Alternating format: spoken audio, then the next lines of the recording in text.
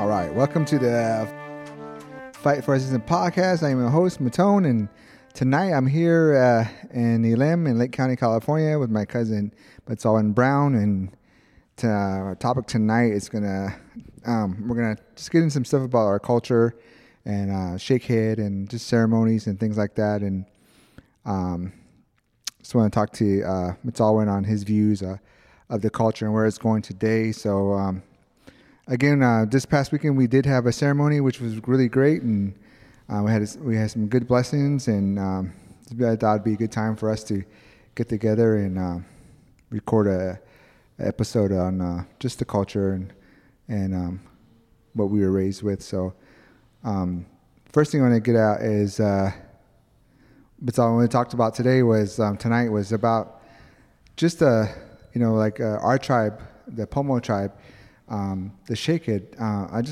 I really love the riggings that we make for shakehead. I mean, I've seen a lot of other cultures, and what I like about like other cultures is like I always look at what they have on, like their riggings and what kind of feathers they use, and that's one of my, like, even when I go to a powwow and they have dances there, like between the grand entry and stuff like that, I always like to look at like how they make things, and that's one of my things I like to look at. So just talking about riggings to you, like like what stands out to you about the riggings here for our culture? Yeah, I think the big part for me when I look at the dance outfit and the riggings and the detail in the work, what really stands out to me is the place we come from, our environment, and how beautiful it is.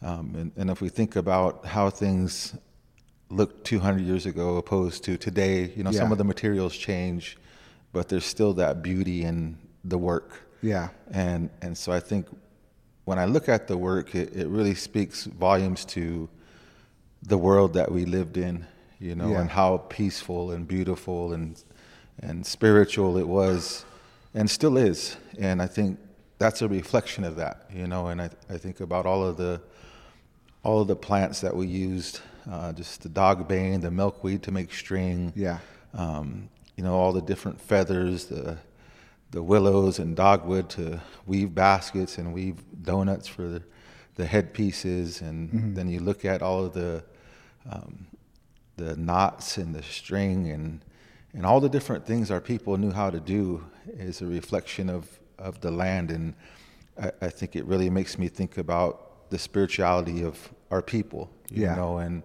I remember one time one of our relatives was showing at the ceremony, he was showing some of the younger boys how to do these knots, and they asked him, well, who does that knot belong to? And he said, it belongs to that string. It's not my knot. It belongs to that string. Yeah.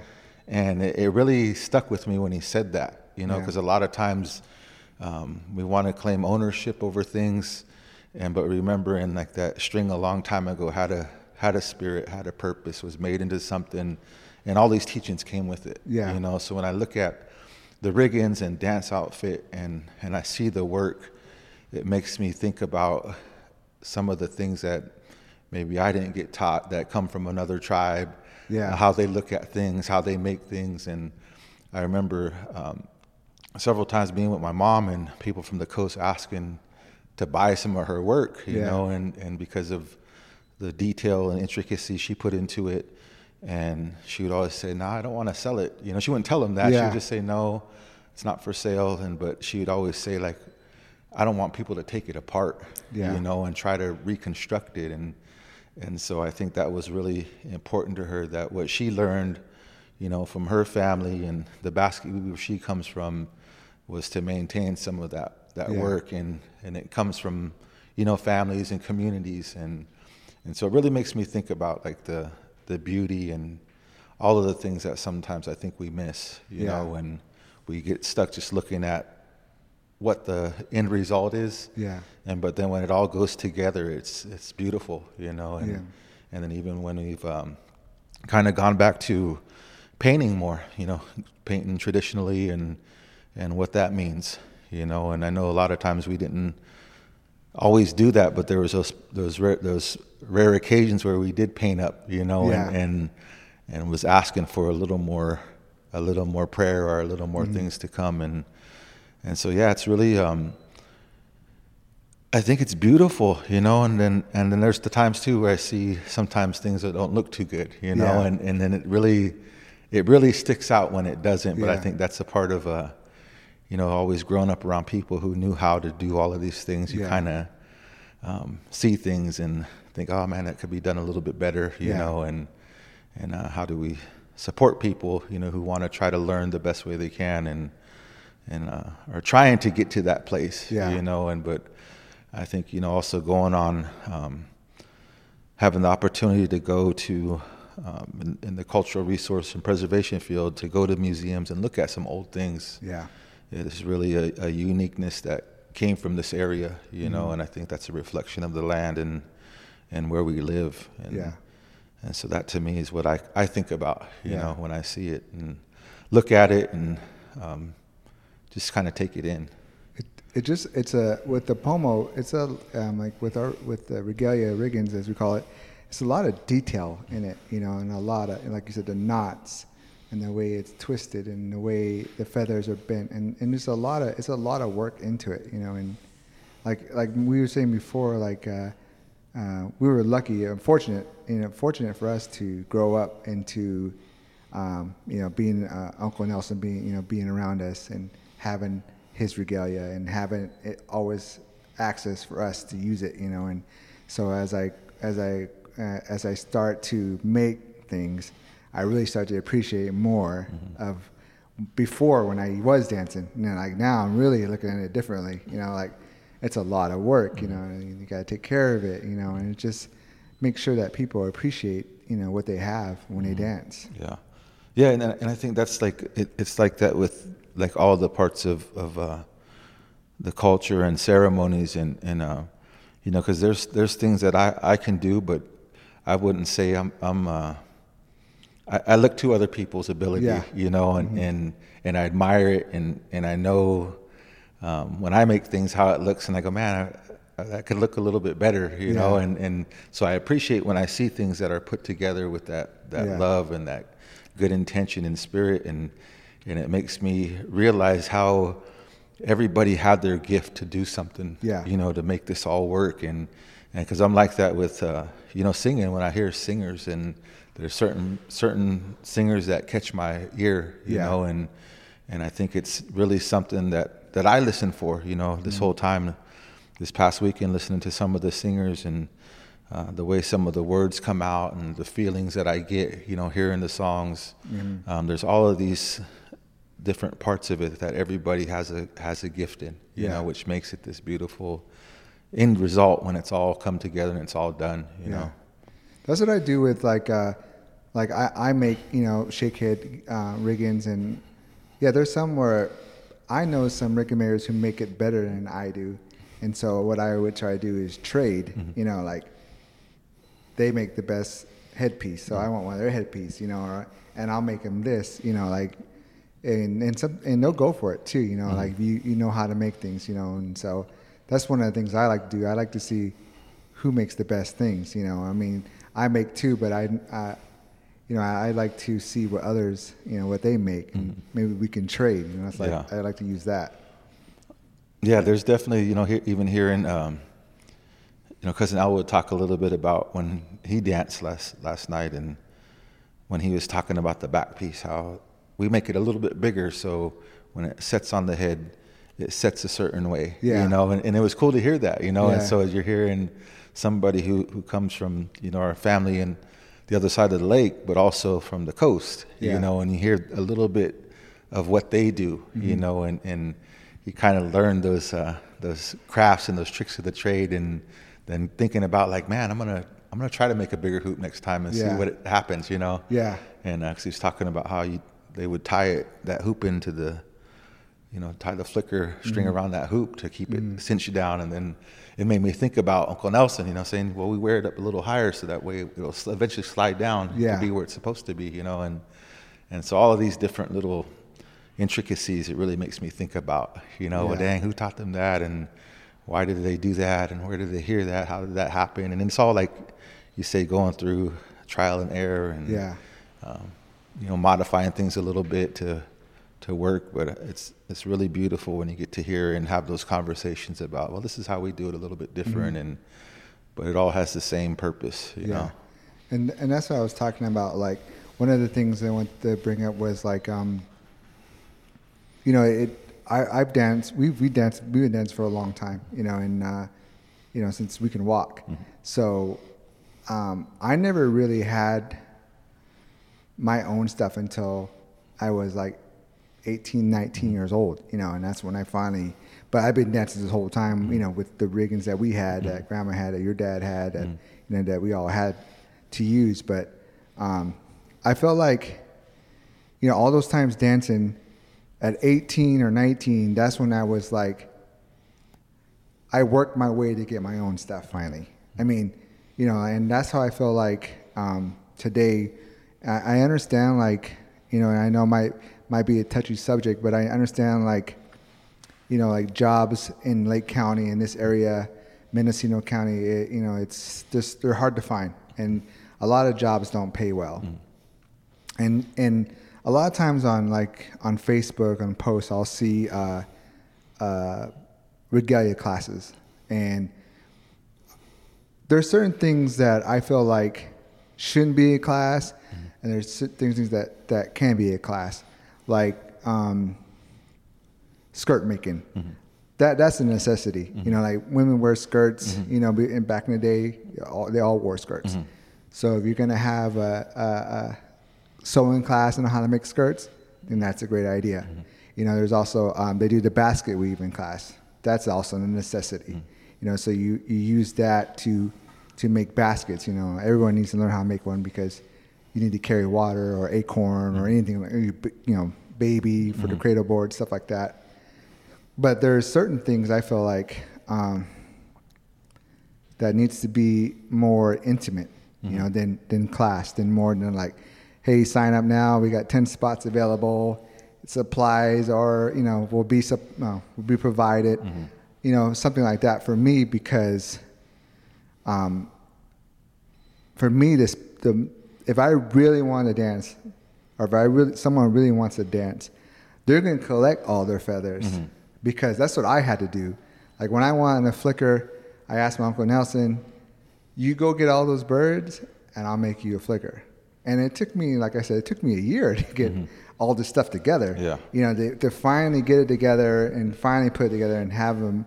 And then he made me do half the work. And then so when I got the flicker, I was really like, I was going to take care of this flicker for life, because I worked my whole life, seemed like it, to get this. And so when I think about classes today, I understand that there's grants out there for stuff like this. And a lot of our people can use the money to provide for their families. But I just want to make sure that, we follow the right protocol with something like this. And because, like I said before, like, to me, the most important thing about regalia making is the gathering of the supplies and feathers. So, I mean, that's one thing I think we should really look at closely. Yeah, and I think that's the hard part, is because I think there's the breakdown of what's happened to us historically has changed people's idea of how to go about it, acquiring the things you need to go through the process. And it's really hard, because, I try to put myself in the shoes of people who didn't get to grow up in culture the way we did, in dance and in ceremony.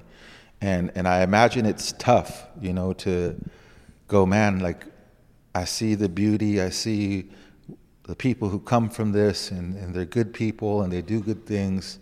And then you come from a family who maybe got taken and relocated, removed from their land and disconnected from their culture. And then they go, we want that too. We want to get back to that too, because we see the goodness and the healing and all of that comes with it.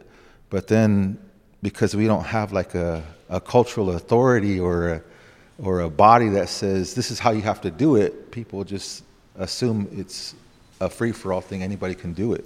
Yeah. And I think a lot of times it's hard to have that conversation and tell people exactly what you said. You know, a part of becoming a dancer, there's a process and a protocol to do that. And it starts when you're little, you know, by showing up, sitting on the sidelines and watching, observing, seeing what's going on. And then people will know when you're ready to come out of the toolies, you know, and you're ready to help Elem, you're ready to help cut wood, or you're ready to help do the things that need to be done for ceremony to happen. That's your initiation to earn a spot, you know. And I think it's important that when we talk about it, it's like it is this dance society. It is this group of people that have put in the work and earned it, and it's not given to them, you know. And I think the hard part, like going back to the classes, you know, it's the idea of helping our people get back to what works for our communities is a good idea, but the people who are making the decisions on how that should look are not even connected or didn't grow up in it, you know. And I think that's where a lot of the mishaps and mistakes happen, and then they don't talk to the people who've grown up in it, you know. And it's because it's like, oh, well, these guys don't have a doctorate or a degree in this or in that, so we don't talk to them. We can, you know, look it up in the book and buy the stuff that we need and put it in a box for somebody. And I think it really devalues, you know, the whole spirituality, and it devalues the whole meaning of what it's supposed to be, you know. And it's even as small as, you know, like trying to tell people, like, on the other side of it, you got to be careful, because this does look good and it's attractive, it's beautiful, but if you mess with this stuff, like things can happen, you know, and it could make things even worse from where you're trying to get away from, and put you back into those situations where you're not healthy because you're doing things you shouldn't be doing. And it's hard to have that conversation with people who don't have a connection to spirituality, or their connection is through church, you know, to try to be spiritual. And it's a whole two different things, you know, and it's hard to tell people. And because there's a certain community of our people who had to go to church to maintain some kind of connection to prayer. And it's hard to have a conversation with those people, but like you had said before, some of those people's kids are coming back and they want to be involved in the culture. They don't want to be going to the church, or, you know, they want to do it a different way. And so helping them to get to the understanding of this is the process and protocol, and I think being humble enough to go, like, I might be 17, 18 years old, but I'm going to sit down and watch for a couple of years, and then, you know, earn the place, you know, and the opportunity and the responsibility, because it's not anybody's right to go and be able to be a dancer or a singer or a regalia baker. It's not your right. You got to earn all of that, you know, and then take that responsibility and take care of it. And so there's this idea of, like you said, we have the money, we can buy everything we need. Let's just find somebody who will put it together for us and teach other people, you know. And I think, unfortunately, sometimes, you know, our communities, like you said, are hurting for resources, are hurting for jobs, and they'll teach people, you know, and might not even feel comfortable doing it themselves, but they need to feed their family, pay their bills, and so they do it with the best intention. But then I always think about, like, are they going to follow these teachings the way we try to follow them? And sometimes that doesn't happen, you know. And I know, like I said, the time we made top knots for the girls at Robinson, it was a struggle, you know. We did it for work, and the process wasn't perfect, you know. Like no, we want the girls to have these, and we want you guys to teach them, but there was nothing spiritual about it, you know. And we tried to, like, talk about spirituality and talk about, before we made anything, come in here in the right time, in the right way, with the right intentions, but still not knowing where to go get what you need. Like, how are you going to do it again? You're going to rely on rely on a kit, you know, a supply box. And that's the hard part, you know, and then, like you said, that's going to be the way these younger ones, tell and teach culture. It's from a supply box, you know, and there's no connection to the land.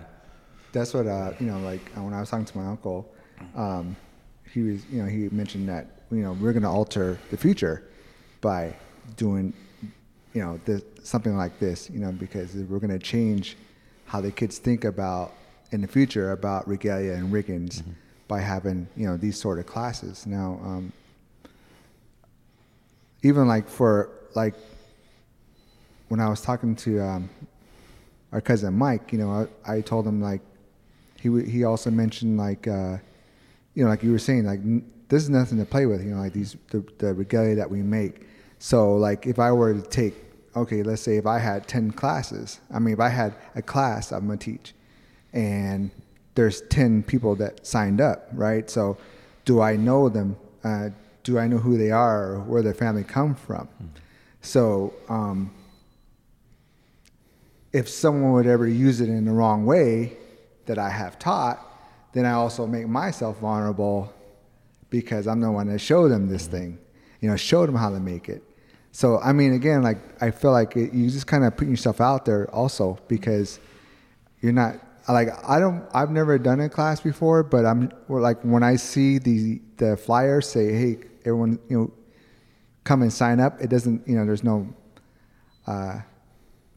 eligible requirements, so again, I don't know, but I just do know that it's a lot of work to make regalia.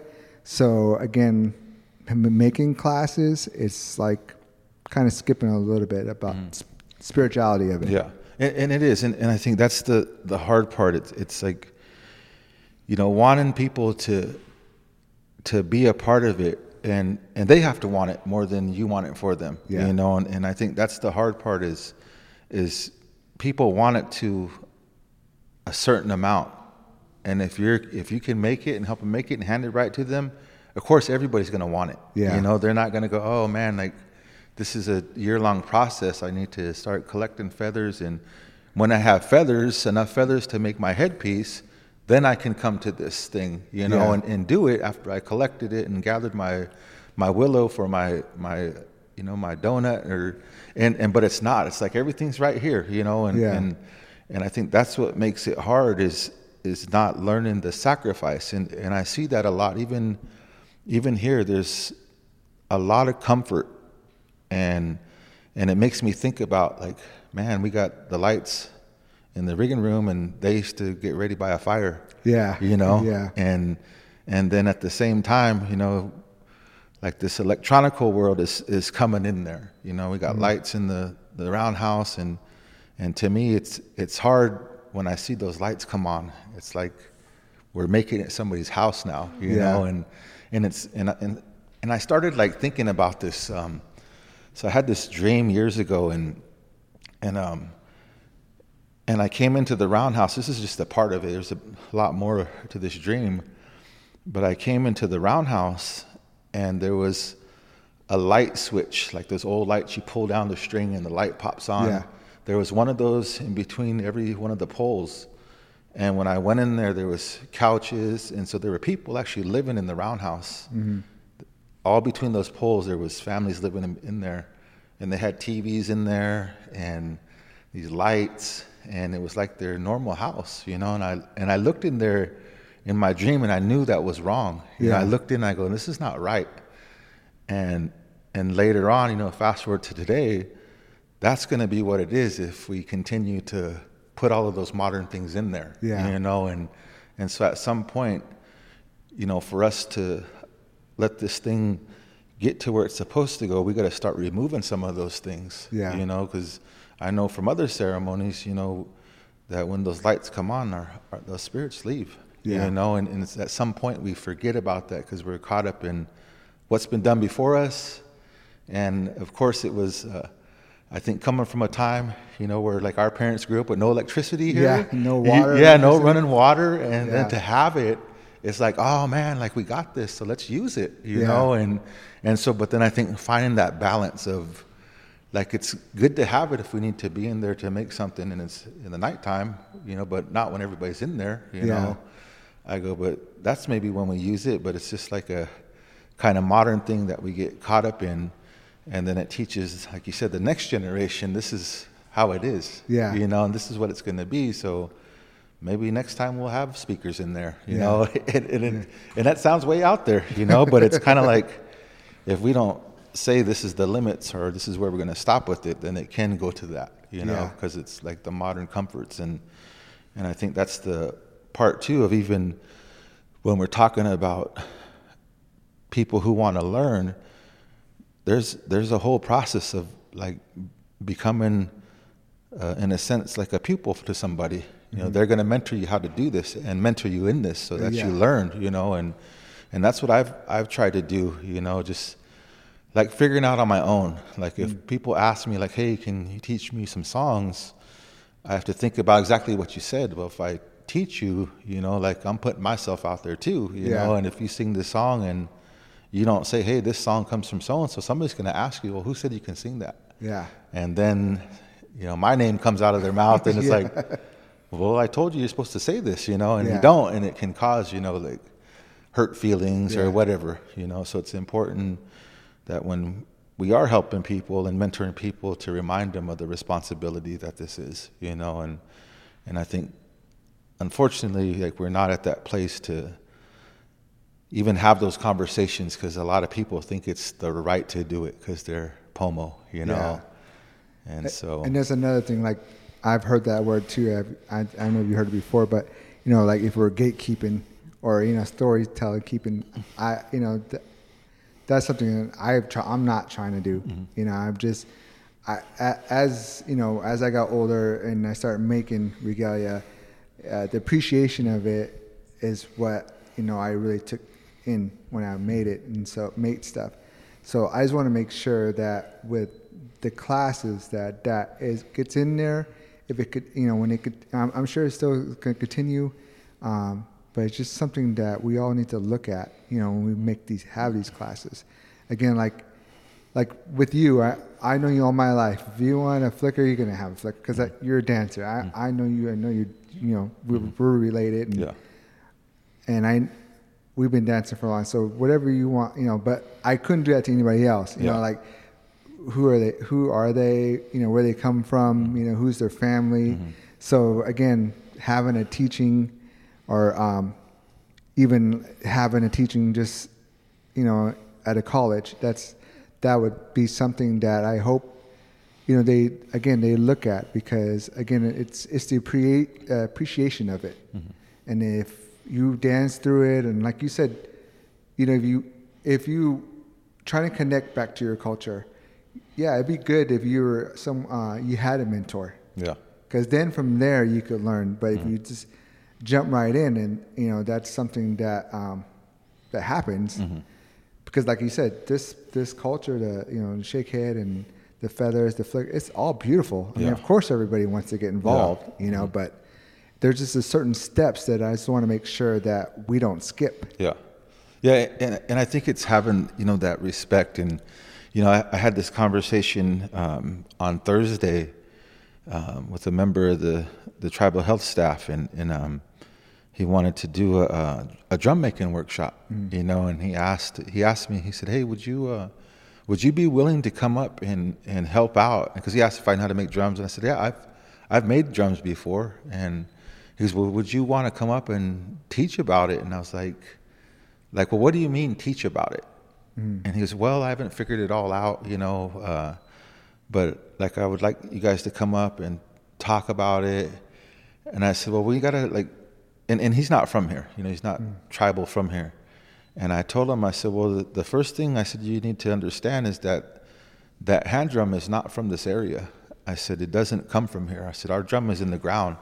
And I go, so that's the first thing. I said, and I know tribal health serves, you know, tribal people and from all different tribes. I go, you got to be careful in how you go about this. I go, for me to come up there and talk about it, I said, I'd be talking and speaking on something that doesn't even come from my culture, so I wouldn't do that. You know, I said, I've learned from people where that comes from, and I go, and if possible, you should get those people to come and talk about it. And so he kind of looked at me, and I said, and I'm saying, I'm telling you, saying I don't want to help. I'm just saying we should go about this the right way. And if I'm going to be involved, we need to go about it, because the last thing I want to do is appropriate from another tribe's culture, and say I can speak on it when I can't. I go, just because I've made one and I've used a hand drum before doesn't mean I have the ability to speak on that. And I go, and so that's what we got to understand first. And so earlier, when we came out for the Healing Together conference, he was out there, the same guy, and wanted to do clappers, kind of the same thing. Hey, let's have a clapper class. And I said, well, for who? And he goes, for young kids. And I go, well, we couldn't do that. I said, those things are earned. There's a whole process of earning that to become a singer.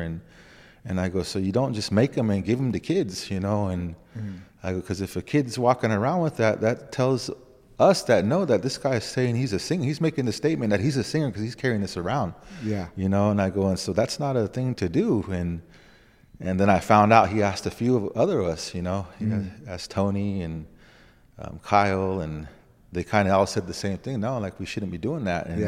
And so he was kind of, I think, asking until he found somebody who would say, let's do it, and but we all kind of gave him the same answer, which was pretty good, because I didn't know that till after I shared that. And I think that's the part of like us who grow up in it and sticking together, even like say we didn't plan to say the same thing, but we all pretty much said the same thing. Like, this is something special that needs to be earned, So I think that's a big part of, again, like you said, not trying to gatekeep, but let people know that there's rules and process to all of this, and that's important.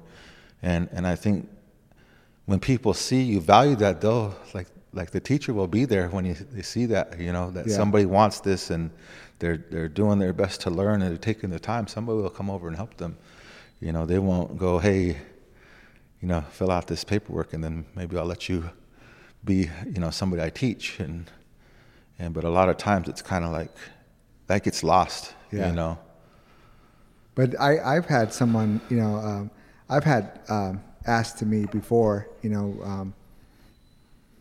give me a call and say, hey, we're having a class on how to make a women's headdress. What supplies do we need so I could get it ready for our class? And I was like, oh, I can't tell you that. I mean, if you come over and we could talk about it, and we could talk about what it means and what it why we dance it, then yeah, I'll help. But if you're calling me over the phone to ask me what stuff you need because you're gonna make a supply box, I can't do that. And I hope you guys, I hope your class goes well, but that's something I can't be a part of, because to me, again, it's the spirituality of it. Like, it's not over the phone.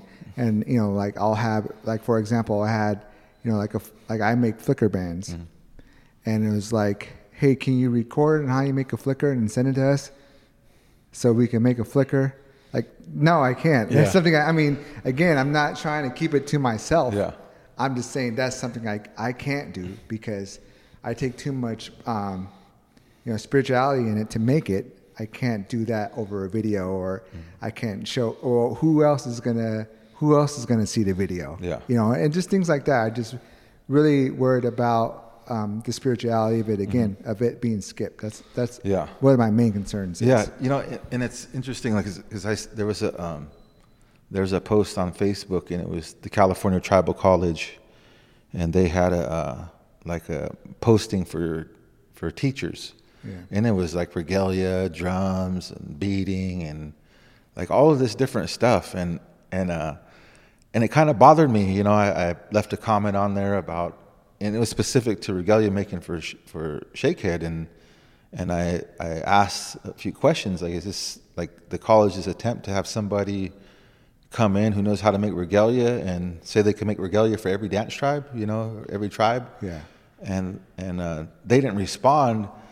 And so I was like, I'm gonna call them, So I waited a couple of days, and I ended up calling and asked, and I was like, so how do you guys, like, who are the people that are gonna verify that these people are cultural people and know how to do this? What is your process? And like, oh, well, we want them to have a letter from their tribe saying they're a cultural leader, And I just kind of like listened, and I was like, I go, well, the tribal council doesn't own this, I go, this is stuff that's come down, through families and cultural leaders, and I go, it's inherent and it's passed down.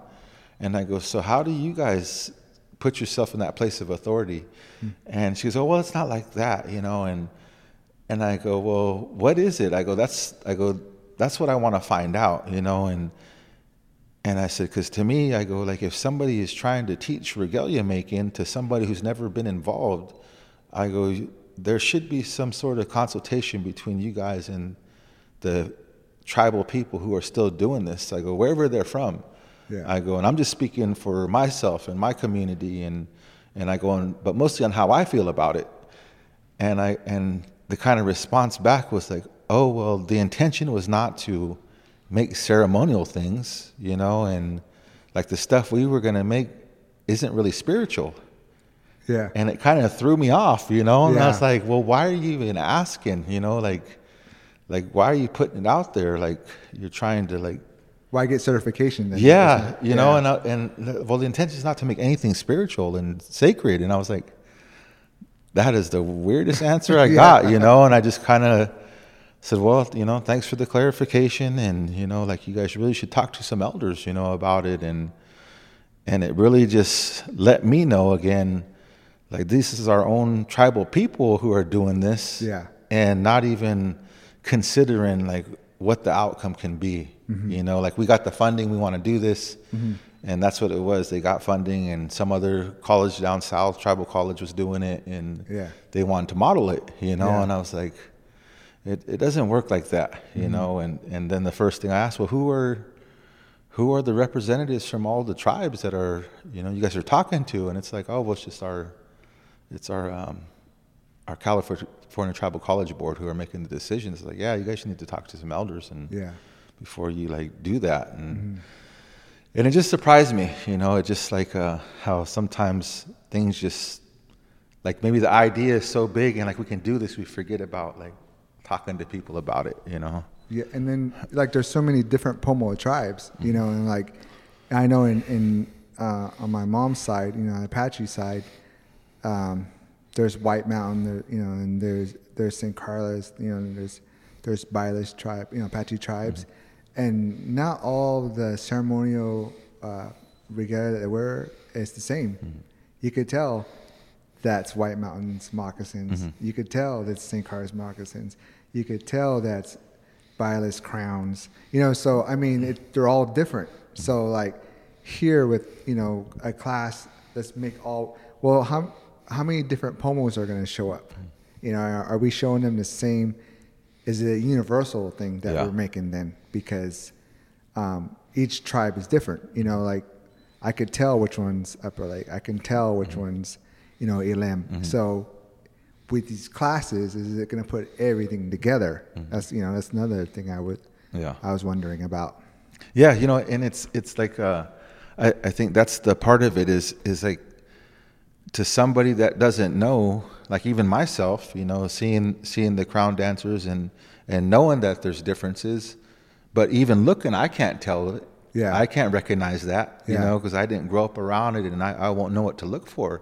And it's the same exactly with what you're saying with here. Like everything might look the same to somebody who doesn't know or doesn't recognize the uniqueness. Yeah. But there are differences, and I think that's the part that gets missed when people are just saying, oh, well, we can do it like how these guys do it. And because I asked people, like, I asked some of the people up from Covelo and different dancers, like, hey, why are you guys wearing draws now?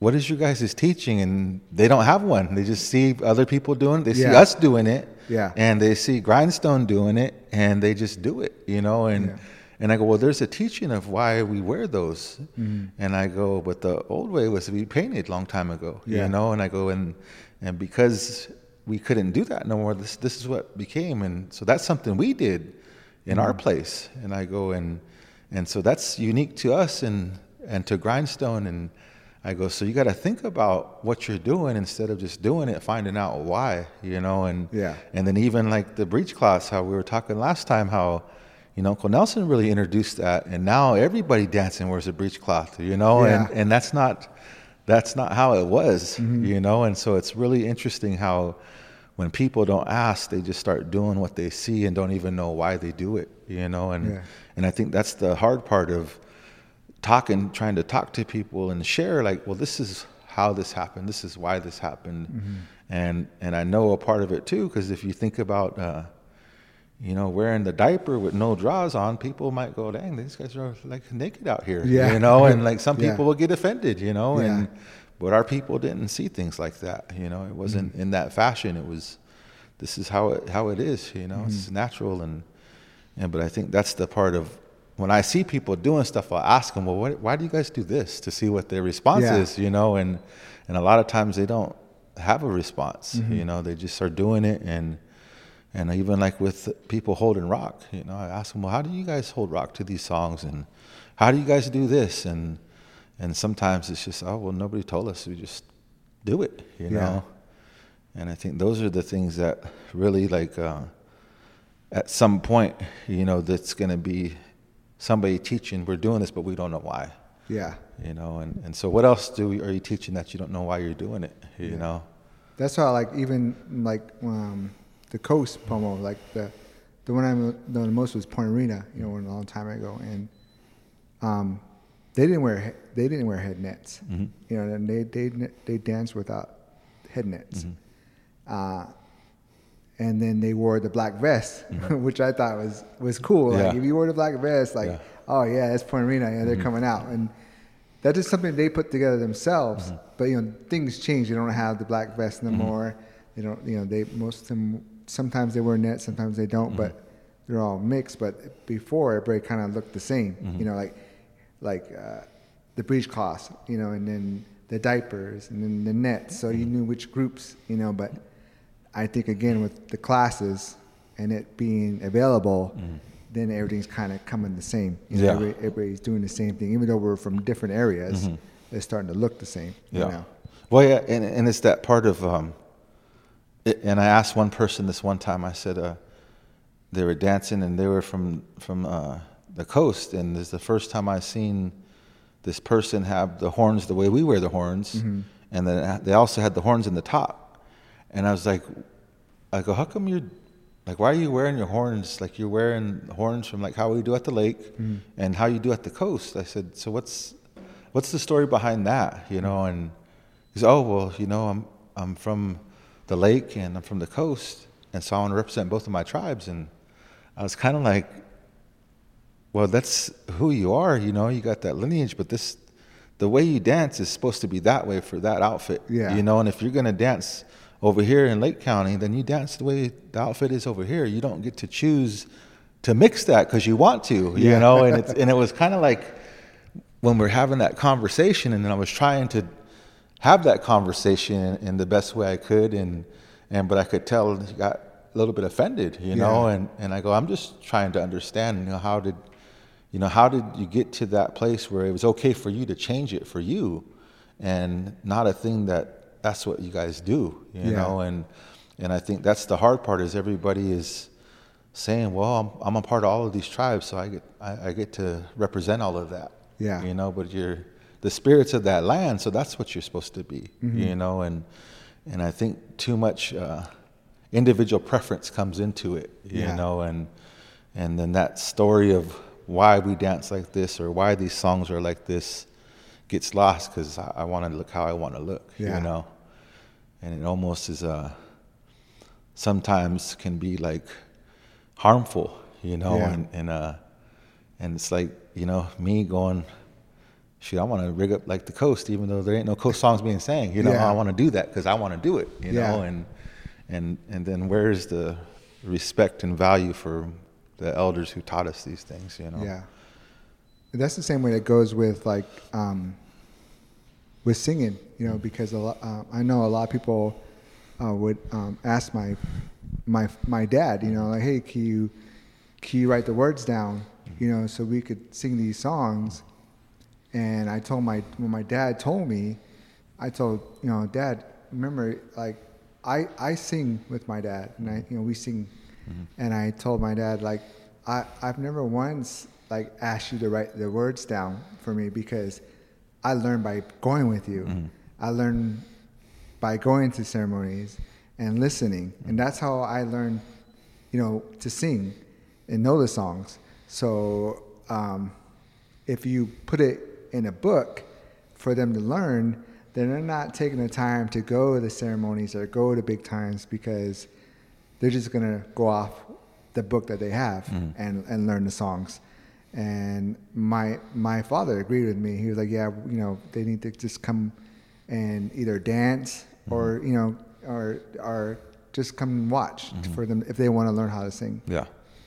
So that's one of the things too that I know that comes up, because I've seen booklets, you know, and I'm like, if it goes into the wrong hands also, you know, like where, who's going to get it, you know, and who knows where it comes from also, so that's another thing that, that we got to be mindful about for the future. Yeah. And that's the hard part. It's like, we forget about all of these years, like our people being exploited, our culture being exploited, parts being taken and used in other ways. And you're right, because if it does get written down or even recorded and given to one person and they give it to somebody else, and then you lose control of who has access to it, and then you have these new agers singing these songs up at the mountains or wherever at their retreats and selling it, and that's what happens. And I think that's the hard part of like trying to think beyond that and how to do this responsibly and teach responsibly, because a lot of times, people can say, oh yeah, well, we do have money if you can do this. And sometimes that's what somebody needs, or maybe they're in that moment where they need something and they go, yeah, okay, well, I can do that, but not think about, well, we're complaining about, our songs are, sacred, but then we make them accessible to the wrong people. And not that that's the intention, but it can happen, and I think that's the part I think for me is, it wasn't till I was about 18 or 19 when I first started singing publicly, or at ceremony, but I started singing to myself, like we do. We're young, we sing to ourselves and sing our favorite song we want to dance to, but then to get up and do it in ceremony is a whole different thing, and I think about how I got to that point, and it was exactly what you said, being there and listening to singers and remembering who sang songs that I liked, and then going, man, I heard this person sing, and then like now looking back on it, because a lot of those people have passed on. It was a blessing to hear some of these singers that I got to hear. There was some singers I got to sing with that a lot of people didn't get that opportunity to, and that was all a part of that kind of that growth for me. But I know even before it got to that singing, it was listening, like you said, listening to the songs and then being there dancing or being there in the helema and learning the tones and the tempos and how the songs go, and then eventually getting to that place where you're singing. And that's what I always tell like my sons. I say, the easiest way that I learned the helemas to all the songs is by doing helema, and then I knew all the helemas to majority of the songs, and like now I have to think about it. Before I used to try to pride myself on, like, you just sing the song and I'll know what the helema is. And then certain times it'd be different singers from somewhere and I would ask, because I didn't want to mess it up. But if it was here and singers from here, from the lake, then I pretty much felt like I knew what the helema would be to the song. But then if it was somebody else, I would ask, and because I didn't want to get it wrong either, and out of respect would ask. But I think that whole process, started way before I even picked up a singing stick, that process of learning.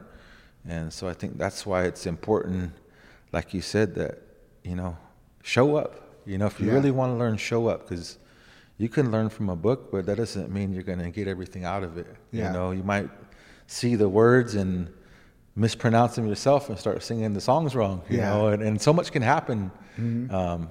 But just showing up is the best way to do it, And I think that, like we were talking about earlier before we started, this podcast, is like, about your son and like my father. Like, you know, my father was a great singer, and when I sang with my father, I tried to out sing him just because I wanted to show him that I could sing. Not trying to be better than him, but this to show my father, hey, look at me, I can sing just as high as you can. Which was hard to do. And just by singing loud doesn't mean, you know, you also got to be in tune. You know, you also got to be in rhythm. It's not just about how loud you are. And so, like with my father, he's very, you know, his voice was very, you know, he would high, but he was very in tune, you know. And so we were like you singing with your son, and it was just what he tries to do, you know. It's like, so we're like, for me, I was fortunate enough to have my father, and then also, again, like you said, we had some great singers in our family, you know. And so hearing them and knowing that, like for me, you know, like I sing Shakehead, you know, we sing Shakehead together, and I sing Shakehead with my dad. I've sing in the ceremonies also, but my comfort zone again is dancing. So, you know, like I'll dance first before I'll sing. You know, and you know, how older I'll get, I'll probably dance until I can't dance anymore. You know, and that's what I'll probably do. You know, as I get older, is I'll probably dance more than sing. But again, singing does take. You have to. It steps to singing.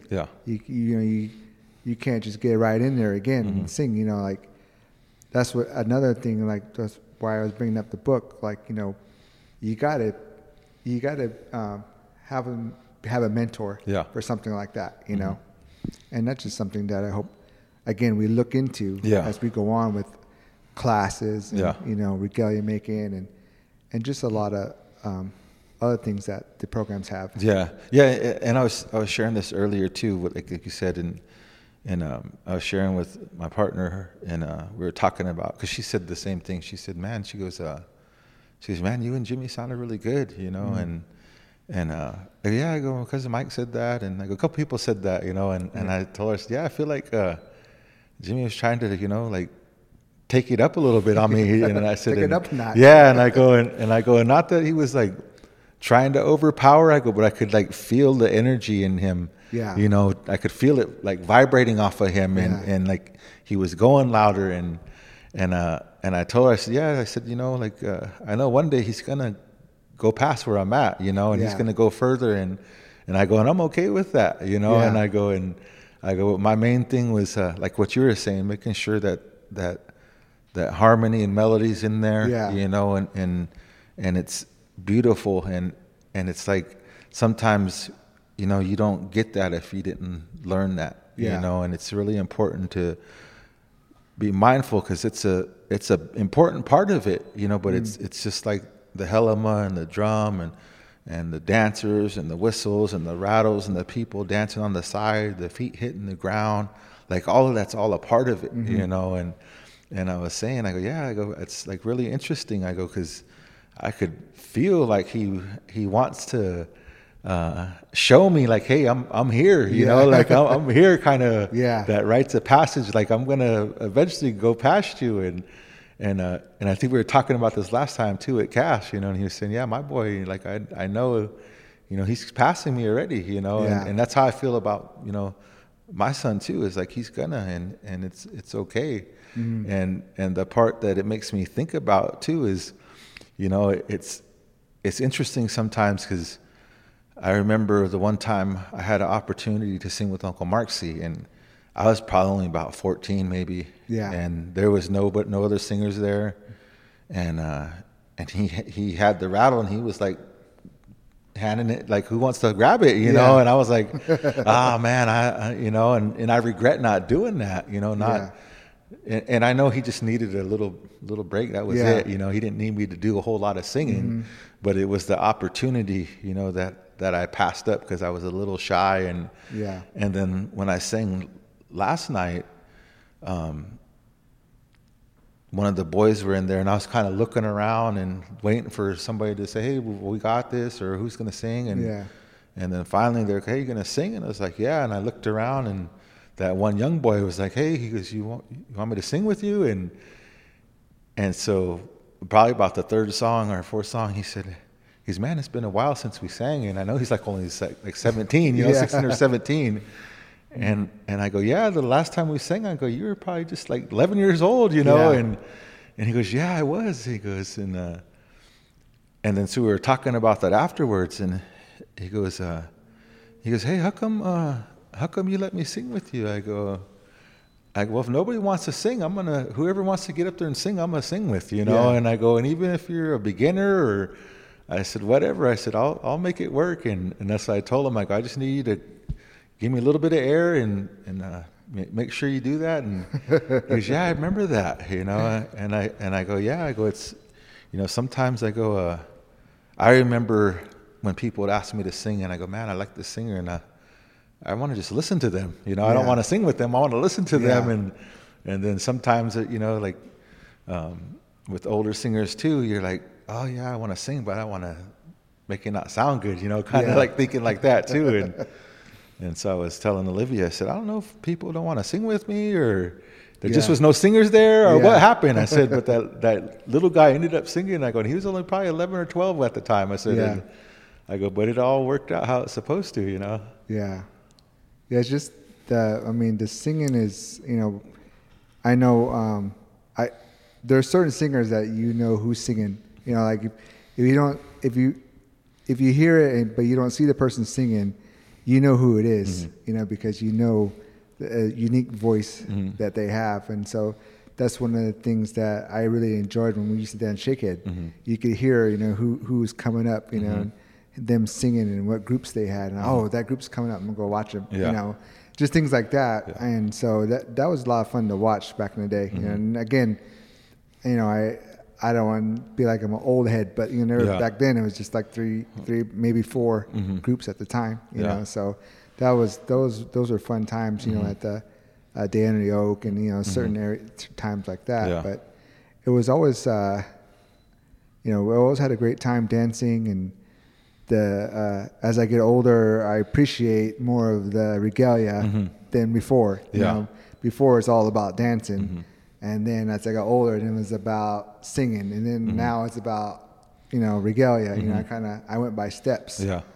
But that's the thing I always wanted to talk about, was like just to make sure, not everybody follow what I had done, but just make sure everybody follows steps to get there. Yeah. That's all I've ever, I hope they do, especially with all these classes. Yeah. Well, and I hope too, and I think, like making the door open for people to come in and say, hey, what do you think about this? And that's what I try to tell people. I said, don't, I go, like, when it comes down to it, I go, we're protective. I go, but like, we know this is bigger than us, and we're humble enough to sit down and have a conversation, and I go, we're all open to it, and we're not gonna, if somebody comes and asks, we're not going to tell you like, well, we don't know, like, don't talk to us about it. And, right. And I think, like, even with the podcast and having the conversations and talking to people, is that the ones of us who've grown up in this are open to teach and to share, but it's just making the time to have that conversation, and I think that's what a lot of us are looking for, somebody to show that interest. And I think, like we were saying earlier, people older than us, the older dancers and singers, knew when we were ready or almost ready to take that next step. Yeah. And they came and started to talk and invest more time in us. And I think that's the part of, again, taking the initiative to want to go about it the best way, that they can. And it's by talking to people who've been there, and have done it. And I think we're all in a place to share in a good way, even if we don't want to help. Or say we can't help because it might conflict with kind of how we feel or how we were taught. Yeah. But to at least extend that invitation to people to come and ask and let us know what they're doing, because I think when it comes down to it, like Graham used to always say that, there's going to be a day when all you people are dancing again, and that day's here, like all these groups are here. And, for a while there, we were loaning out flickers and then kind of the same thing, like people are not taking care of them, and like, oh man, well, we better get those dyed ones, and let people use those, and just because, like, dancers shouldn't be going out there with all this stuff on, you know, and that happens a lot because people don't have enough stuff. And so that goes back to, you know, how do I connect to somebody who can help us get to that place? And I think, again, grow in those teachings and go, yeah, like we're going to follow this until we know what we're supposed to do, you know. And I think that's the part I've learned for what's missing here. You know, I get a lot of that from my partner's culture and their ceremonies, you know, what's missing here. And like we've had that conversation with you about, you know, growing up and having your tradition strong on both sides of your family, you know, and you're able to balance that and see what's not here and have something for that. Yeah, you know? Fill it in on this side, you know. And and that's important because, like, I haven't had that for the longest time, you know, and my other kids' moms didn't, you know, one's not tribal and doesn't have, you know, culture. And the other, my middle daughter's mom didn't grow up in culture, you know, and not their culture, grew up in other culture, tribal culture, but then now having my partner now who's strong in the culture, you know, their family, and being able to go, man, this is like what's so missing over here, you know, really helps me out and holds me to another standard, and it helps me see things differently, you know, and I really appreciate it because I know the seriousness of what's going on, you know, and I think it's important that people understand it is serious, you know, when they start to get involved, that you got to be really responsible with it. And, you know. Yeah, I don't know how, like with these classes, like you were saying earlier, you know, Regalia classes is going to be used in ceremony. I mean, like they said, you know, oh, we're not making ceremonial stuff. It is going to get used. You know, it's just, it's gonna be in there, you know. And so it also goes, I mean, I know things change today, you know, like I was talking to my cousin about, like, you know, on YouTube, you know, there's recording of, you know, some tribes hunting, you know, where they're at, and you know, of the deer or elk, or, you know, where this is their business, you know. And so, and you know, back in history, in the day, you know, it was sacred to go hunt for deer. It was sacred to go hunt for elk. And, you know, like you would talk to your medicine man or your cultural leader, and they'll tell you, oh, go this way over here, there should be deers over there, you know. And that was very, you know, even hunting was ceremonial.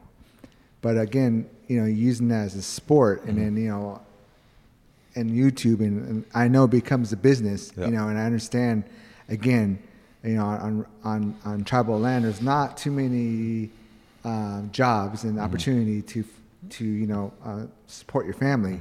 So those kind of things come up, and eventually they're going to do it, you know. And it, again, like, not only here, I've seen other tribes do that, you know. And just want to make sure that, you know, we keep things spiritual as best we can when it comes to those kind of things, and make sure we teach them why we do these things, you know. So again, I see that, and that's important when you bring that up. It's like that reciprocity of getting the blessing to do this, you know, and then not only that, giving something to get something, you know, and putting something down. That offering, you know, is important, and I think it really gets overlooked, you know, and because that's why you do that, you know. This is why we're asking for, you know, the blessing to go and hunt, or to go and gather, or to go and start building our outfit, whatever it may be, you know. We're asking for that so it gets done in the right way, you know. And a lot of times it's like you said, things change, but those basic things are important, you know, and are really sometimes the most important parts of it, you know, of getting that blessing to go ahead and do this, you know. And that's what I was telling, you know, like I help out Scotts Valley's tribe a lot, you know, and because they're a community who you know, we've known growing up only through Fast Pitch, you know, and you know, they had all the things happen to them, relocation, and they're still landless, you know, and then you got people in their family who want to be involved in culture, and you know, we were talking one time, and it was really interesting how it all came about, and it was in a respectful way that they asked, that we want to do this because we want better things for our kids and their future and the generations behind them. And it was really respectful and responsible, but there was still parts of like, well, we got to talk about this. This is this. Yeah. And I remember one time we were having singing, and because the kids were shy to dance, and so we were showing them some of the dances, and this is how you dance to this song, and this is what this song is for. Yeah. And we were singing, and one of the ladies was recording, and I didn't realize it until about halfway through, and so I asked them. I said, "Hey, can you delete those?" I said, because these songs they're not mine to say you can do that, and they did, and I said, and if somebody, eventually, somebody here has to learn to sing, but you guys got to like go through all this first, and so I can commit to help out and sing for you guys until somebody's ready to take that step. I go, but the way they're going to have to do it is they're going to have to come, and we're going to have to sit down, and they're going to have to dance, and then eventually they're going to have to get up there with us while we're singing, me and Haim, and whoever comes, Pi, or whoever's there who wants to help. And we tell them, like, this eventually, like, you guys going to have to be up here, so that way you can not have to depend on us to show up all the time. Somebody will learn the songs and start singing for you guys, but to know that these songs come from all of these places, and you have to acknowledge that when you dance and say, like, hey, these are the songs that these guys shared with us, and we got permission to sing them, and we're going to do it the best way we can, and I go, it's not a big thing, to just acknowledge and say, this is how we learned, and this is why, because you guys have the right intention of why you want to do it. Yeah. But make sure you guys go through all of that, and it's still the part of, they're comfortable at big times. I've invited them to the roundhouse a few times, and they'll come, and I tell them, I said, this is like where you see the difference between showing up to dance at a big time once and actually being ceremony the whole time. Yeah. There's a difference, and I know it's something they're trying to adjust to, because it's not an easy thing to be here all the time when ceremony's going on, and you can show up, and we've probably showed up and danced a few times, and it's like, man, we can go all night, and like ready to shut it down one day, and that's it, and I think that's the part of, when they're ready, I tell them this is here, and I want to invite you, and this is here to come and see what it looks like, because this is the bigger part of what you're committing to. Yeah.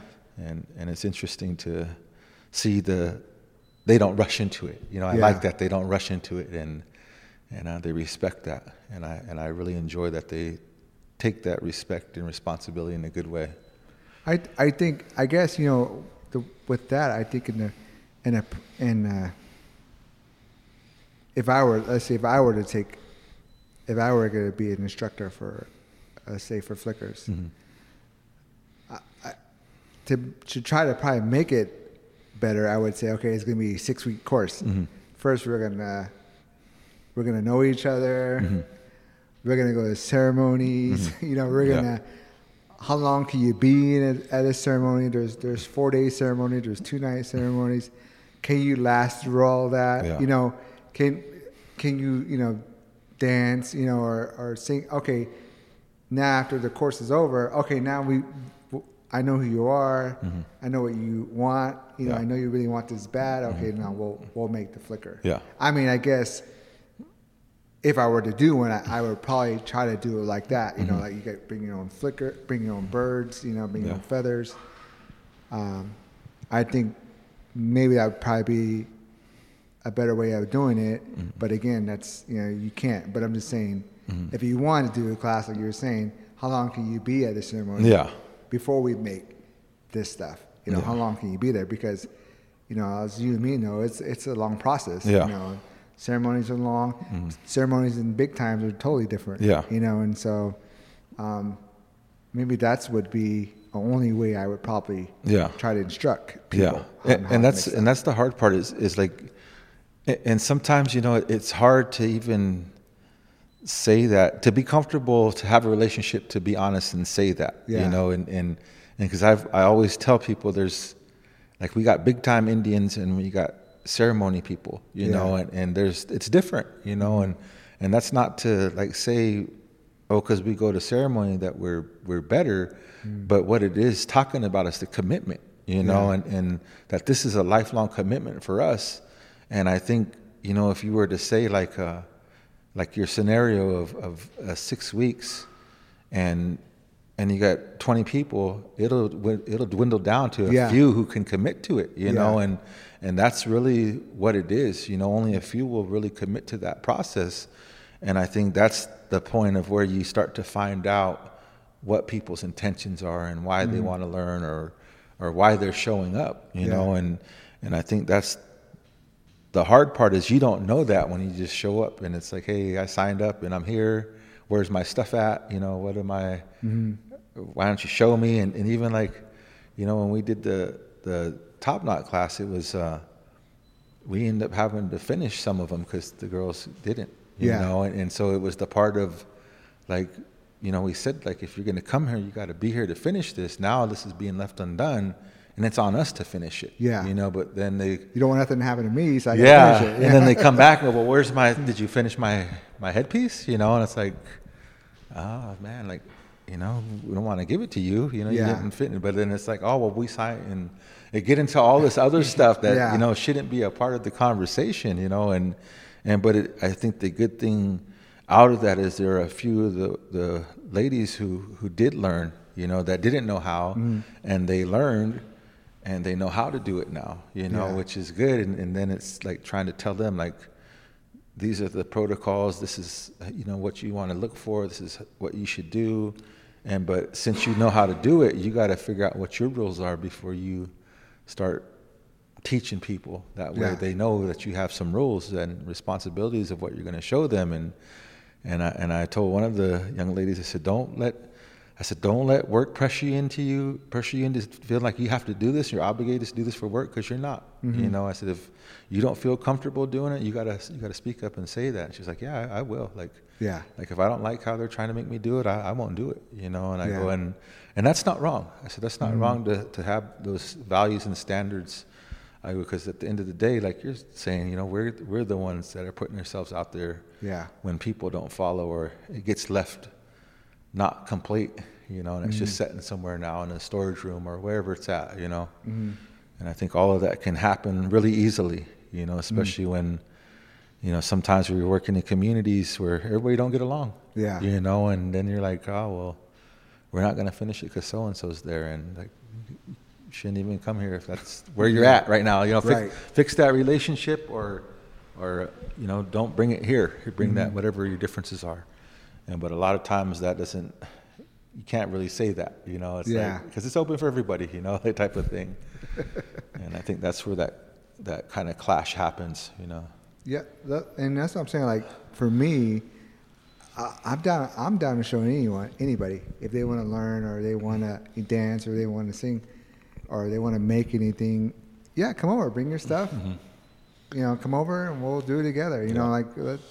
You know, do you dance? Yeah, well, come on. You know, like if I know, let's do it. I mean, I'm not opposed to not teaching anybody, but I just make sure once it's done again in the right way of doing it. Again, like you said, I'm making myself vulnerable, you know, to this. So if you come over, then we'll do it. You know, you got your stuff. Yeah, come on over. I mean, just the same way I had how I had my flicker. You know, I had to work for that. And even like my son who's 20, you know, and he has his own stuff. But I mean, I keep his stuff because I feel like when he's ready, and he's 20, and I'm sure he will. But you know, again, I'm like, well, when he's ready, I'll let him keep it. You know, but right now I'll hold on to it. But even then, you know, that's how I feel about Regalia. You know, like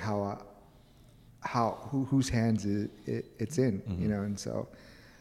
Again, like I just want to make sure with the episode here that we make sure we look into what we're doing with these classes, you know. And again, I know there are some very respectful elders that did classes, and I'm happy for that. You know, I'm just saying let's just make sure we're looking at the future for our kids That's all I'm saying. I mean, I'm not, if people are taking these jobs or to teach, just to make sure that they be mindful about who they're teaching and, about the gathering of the riggings. Because again, like I've seen classes like for whistles, and I've seen where if you come to class, we'll have the supplies there and we'll show you how to make whistles. Now, I made whistles before, for shakehead, and it took me a long time to find the right, river cane, right bamboo. Yeah. It took me a while to find the right area of where to make which area sounds the best if I make the whistle out of it. Yeah. And it took me, I had to wait until a certain time until the river cane was ready to get picked. Then I had to wait longer to dry it out. Yeah. And so that part right there in a class is skipped. Yeah. Because like my uncle from Arizona, he would teach us, like, if we're going to pick anything from nature, we're going to pray for it first. We're going to offer, thank you for letting us take this, and then we pull what we need from Mother Earth. And so again, like just certain things like that that's just one example with the whistle. Like it can't be taught in a class where your river cane's already dry, already picked in a box. Yeah. And that's my only concern. Yeah. I mean, I want everybody to dance. I want everybody to sing. If you want to dance or sing, great. I'm all for it. I just want to make sure that we are appreciating it by working for it.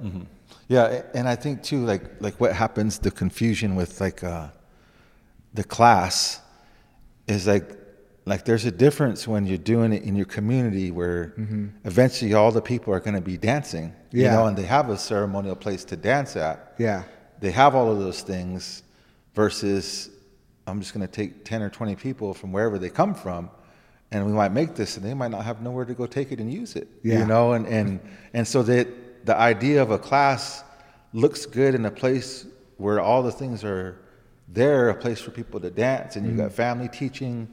That works for a community, but it doesn't necessarily apply for another place that's going to invite people from a bunch of different communities. And I think that's where the confusion of like, oh yeah, let's do a class. It doesn't always translate the same, and I think it's like it's kind of like that old adage of the melting pot. We throw everything in there and it's going to apply for everybody. Yeah. And that's what kind of happens, and then it becomes like I said, it like becomes a free-for-all for everybody to do whatever they want. And then I was just sharing today with one of the relatives, I said, one of the things that made me kind of like pause on doing too much was Uncle Nelson one time said, he goes, well, what happens if you get Indian sick? Like, do you have somebody to doctor you?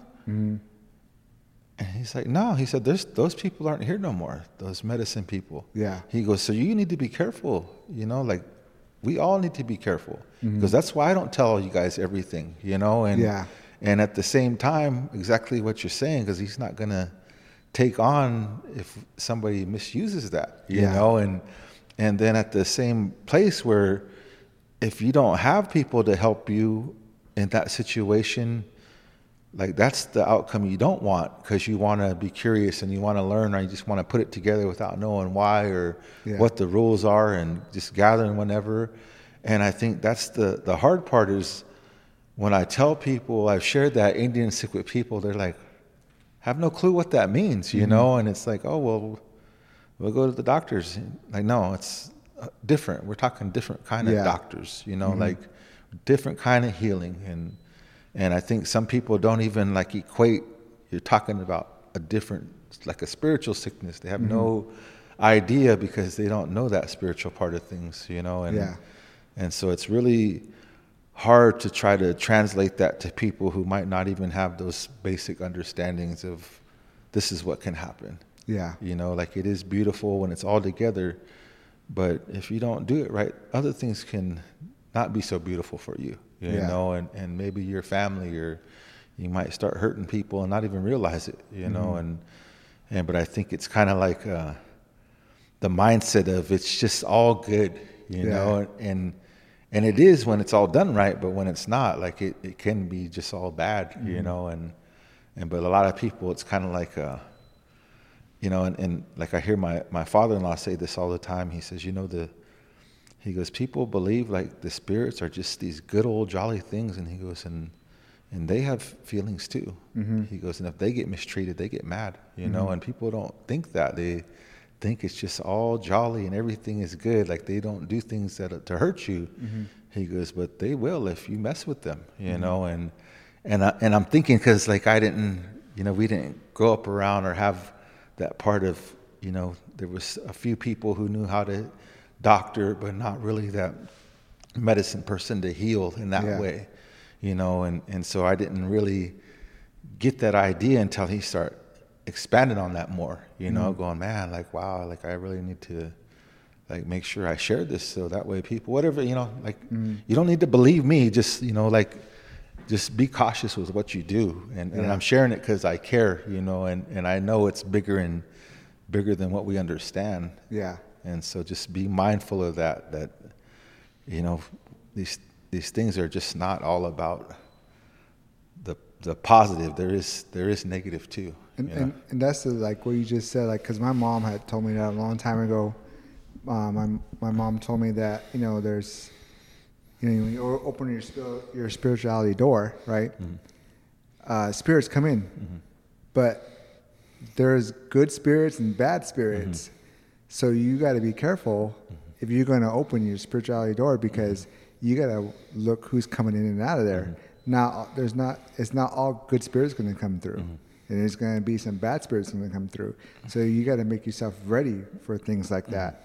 And so I always try to make sure, like, you know, I don't open that up and make my kids vulnerable. You know, I got to be careful, you know, on what I do, because again, like you said, not all spirits are good. There's bad and there's good spirits, you know. And so you just, if you're not ready for that and you don't learn the steps to certain things, then that part you're going to be vulnerable with, you know. But that's one thing that my mom had told me about spirituality. Yeah, and it's important to say it, and even if you don't get the teaching to understand it, but to just mention that, you know, this is why we be careful, and this is why we ask for the blessing to do this, because we want the good things to come. You know, and I think, you know, like hearing Graham say that too, you know, when that roundhouse door's open, like good and bad comes through there, you know, but we want the good to stay there, and the bad can't stay in there all the time, but it can come in there, you know, and it's like, then hearing more teachings on it, it really made me understand what she was trying to say, you know, what she was saying that I didn't really fully understand, you know, and I think those are things that have to be shared, even if we don't have all of the detail, but to be mindful of, like, exactly what your mom told you. You know, it's important when that's told to you that you take that with the respect that it's told to you in, because it really is, you know, it's really a serious thing that sometimes, you know, we just get caught up in. It's all love and it's all good, you know, and that's the positive outcome of it, but it ain't, you know, to get there is a whole nother story, you know?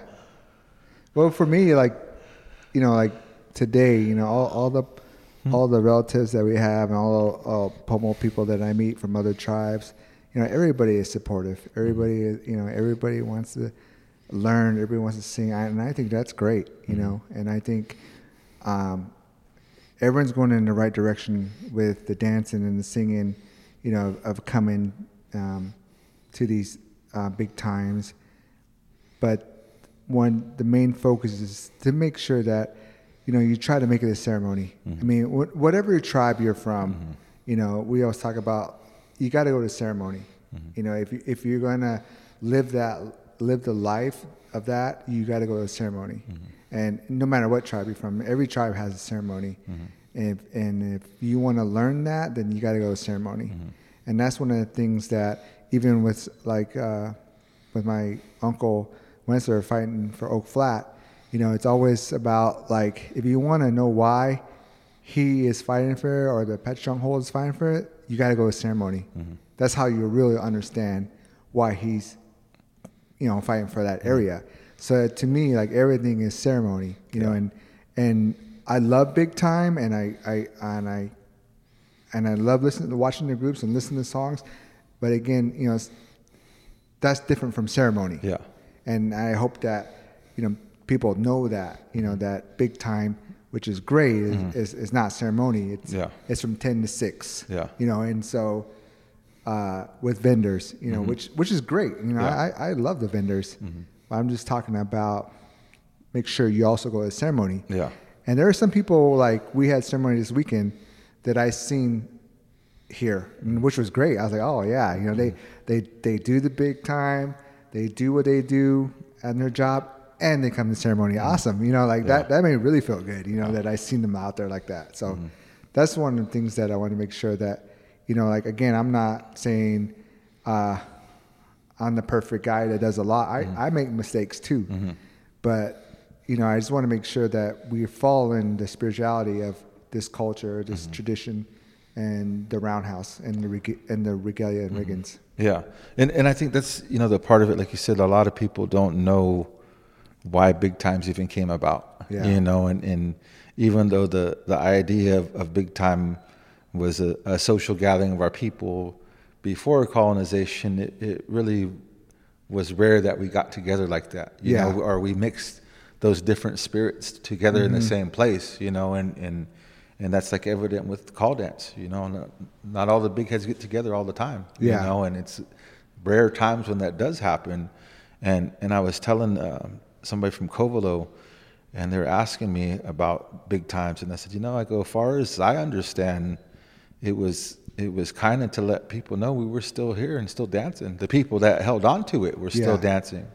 And that's how the Day in the Oaks came about. It wasn't a thing where, we all decided to go there. It was to say like, hey, yeah, we agree. The people who are still dancing, we're going to come and share for our own people to know that we're still here.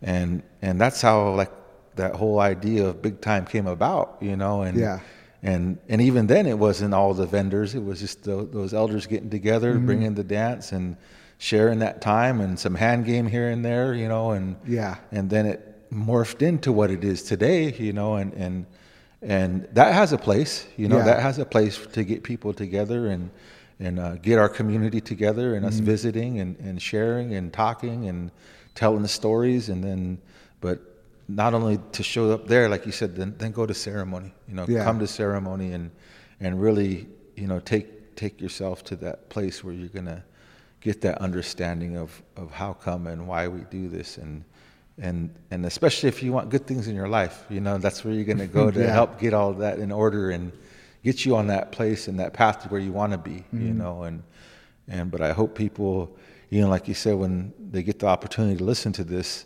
to not think that we're trying to say we're the cultural authority over things, but it's to share the values of what's important to us. And I think we have to talk about it so that way people know that there is protocol and values and ways to do things. Yeah. It wasn't just we can do what we want to do because we're Indians, or we're Pomo and we can just do it, and because it was never that, and so hopefully people, take the opportunity to listen and understand what we're trying to say here, and not get the wrong intention.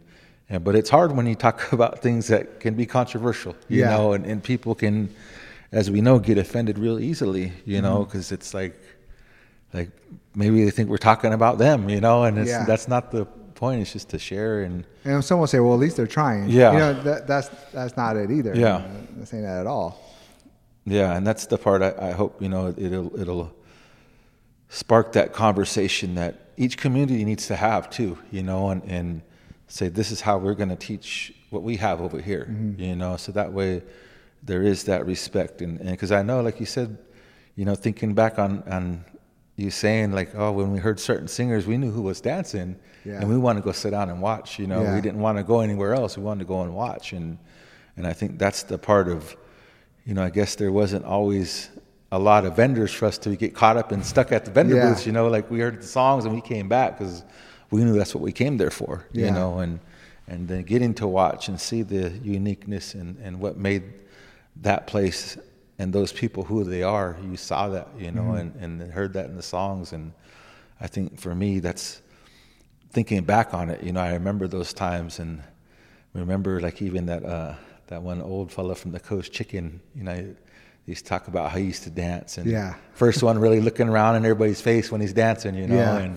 and now everybody does that. You know, and don't even know who did that. You know, and so I think those are things that are important to share and hopefully spark, like I said, those reminders and memories of those times, because I know people, you know, have those memories too, you know, and creates an opportunity even people to want to maybe jump on this sometime with us and share kind of what they remember. Yeah, and you know, like if anybody has anything, you know, that we're talking about, they can email and call, and we could sit down and, you know, have discussion about it, you know. And I always say maybe there's something I'm not seeing that you can tell me, you know, and if you do have something on your side, then let us know. I'm always, you know, we're here to talk and see their side, you know, because maybe we don't know their side, you know. But again, like when I was the topic, we've been talking about rigging classes, and I talked to my father and I said, Dad, you know, this is what me and my Eagle want to talk about, you know. And I told him, like, this is what I want to say, this is what I want to.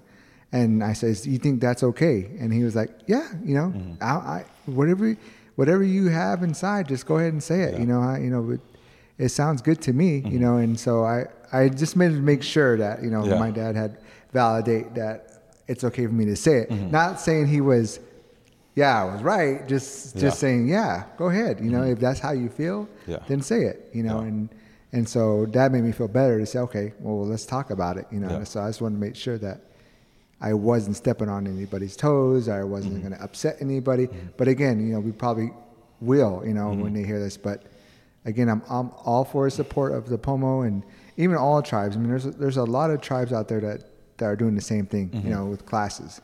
And I understand. So I just want to make sure that, and sometimes I get caught up in those kind of classes, because I know down there in Phoenix, you know, they were having ribbon skirt classes.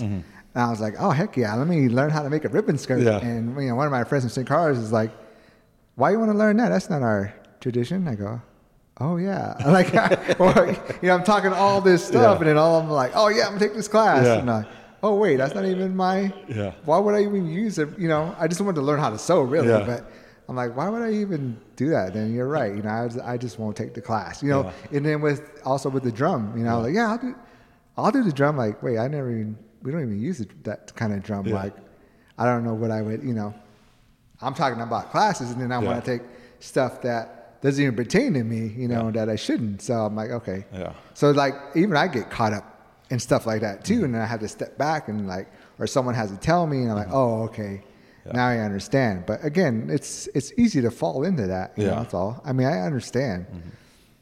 But I just want to make sure that, you know, we just look at the spirituality of it. That's all I'm saying, you know.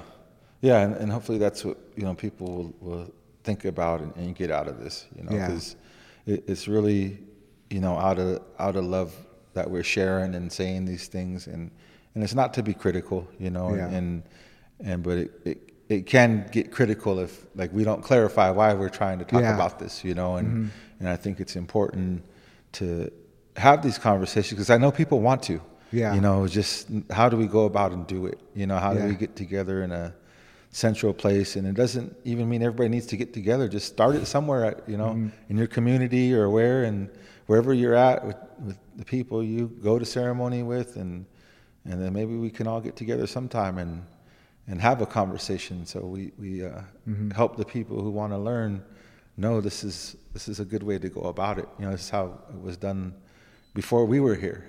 And there was a value and a reason why they did it like this, you know, and I think it'll be received good, you know. And I think, like, even with the Pomo culture and the dancing and the singing, you know, there's a lot of people that are non-Pomos that they dance really good and they sing really good, and it's because it just always came around, you know. And so, you know, that's what I'm saying. Like, it's coming around, it'll you know, you'll get it, and you'll be there, you know, and you'll enjoy the tradition and the spirituality of it. But that's all I'm saying, is just to make sure that we follow the spirituality of it, you know. And I know we can't go back in time, but we're here now. I just want to make sure that, you know, we all make sure we follow the steps of spirituality and gathering and understanding of dancing and singing and making riggins. Yeah, for sure. All right, Eeks. Well, I know we had a ceremony this weekend and we're very tired, but thanks for coming out and, you know, speaking late night here at the tribal building. So thanks a lot. Well, if anything comes up, any feedback, we'll get back on. And whoever wants to talk on here and talk about classes and about rigging, just email me and we'll talk about it. All right? Sounds good. All right. Thanks a lot. Yeah, you're welcome. Thank you all for tuning in to the Fight for Existence podcast. If you guys want to keep up with the podcast in general, what you could do is follow the social media account. The Instagram account is going to be Fight for Our Existence. Again, that's Fight for Our Existence. Go ahead and give that a follow. And if you guys have any questions for us or you guys would like to be on the podcast, in the Instagram, there's a link. Go ahead and click that. No matter what kind of platform you guys listen to this podcast on, there's always that plus or that follow button. So go ahead and click that so you guys can get notifications when we upload our next episode.